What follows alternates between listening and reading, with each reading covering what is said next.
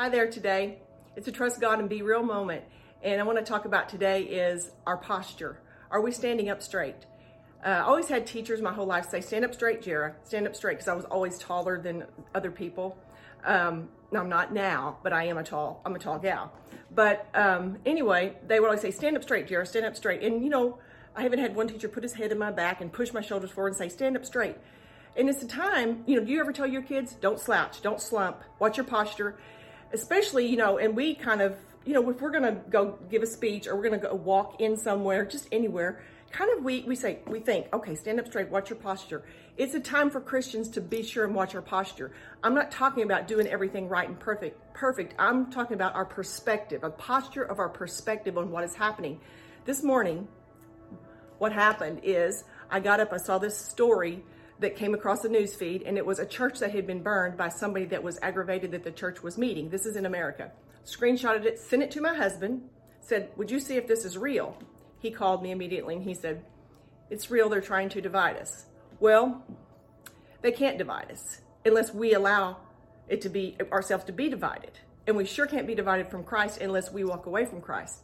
So we are good and we are secure in that. But what I want to point out is these things and things coming against the church, it's because of Jesus.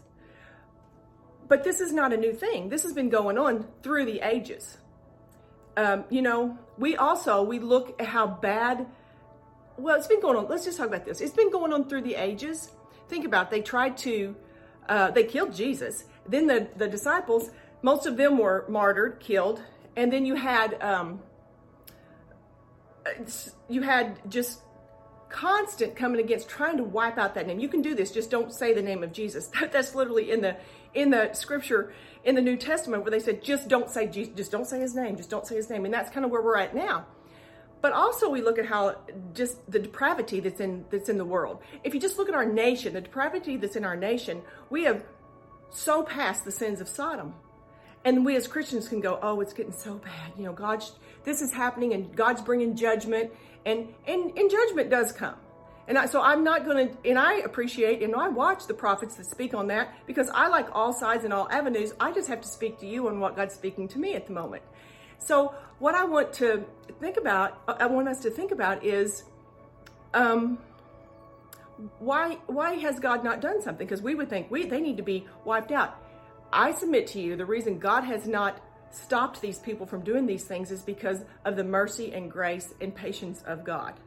He loves everybody. He loves mankind. He sent Jesus to the earth, and Jesus willingly gave up his position for all of us, the very worst sinner. Who was it in the Bible that said, I was the chief sinner? Think about that. That was Paul, who was trying to wipe out Christ's name. Isn't that amazing to think about? But we can't make that connection from Paul, who used to be Saul, killing Christians, to maybe some of these people that are coming against the gospel right now could be someone that God has his heart set on. It could be someone God's going to raise up and use in this time of harvest. Something to think about. So it's not a time to hunker down. It's a time to stand up and say, I want to have the mind of Christ. I want to have the mercy of Christ. I want to have the patience of Christ. And I want to pray for these people because we don't know who our modern day Pauls are. There's some already out there. They've already happened. There's people that have been saved. There's lots of stories of different ones that have been even in the deepest of the demonic realm that are now preaching the gospel. But I'm thinking about those that have not had their hearts turned yet. God is still working. He loves mankind. He loves everyone. And he has his heart set on some. He has his heart set actually on all of mankind. And we are to stay focused. And we are to, as in Jesus' words, we're to work while it's still daylight. We're to harvest while it's still daylight. Because it's not dark yet. We think it's dark. But according to the gospel, it's not yet. So we need to make sure, instead of hunkering down, we need to make sure we're standing up straight in our posture and realizing if it has not caused God to move, then we are to move forward. We're to listen to the Holy Spirit, say, God, how can I partner with you in any of this? Is there some situation you want to lay on my heart to pray about, God? because we are representative of the kingdom of heaven on earth. So we need to say, what is my part?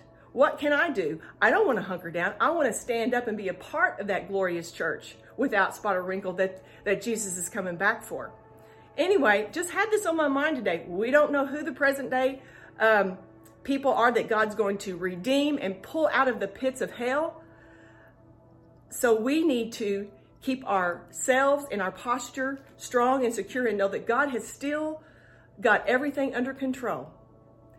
Think about this, pray about it, let me know your thoughts. You guys have a great day, trust God and be real, and I'll see you next time. Bye-bye.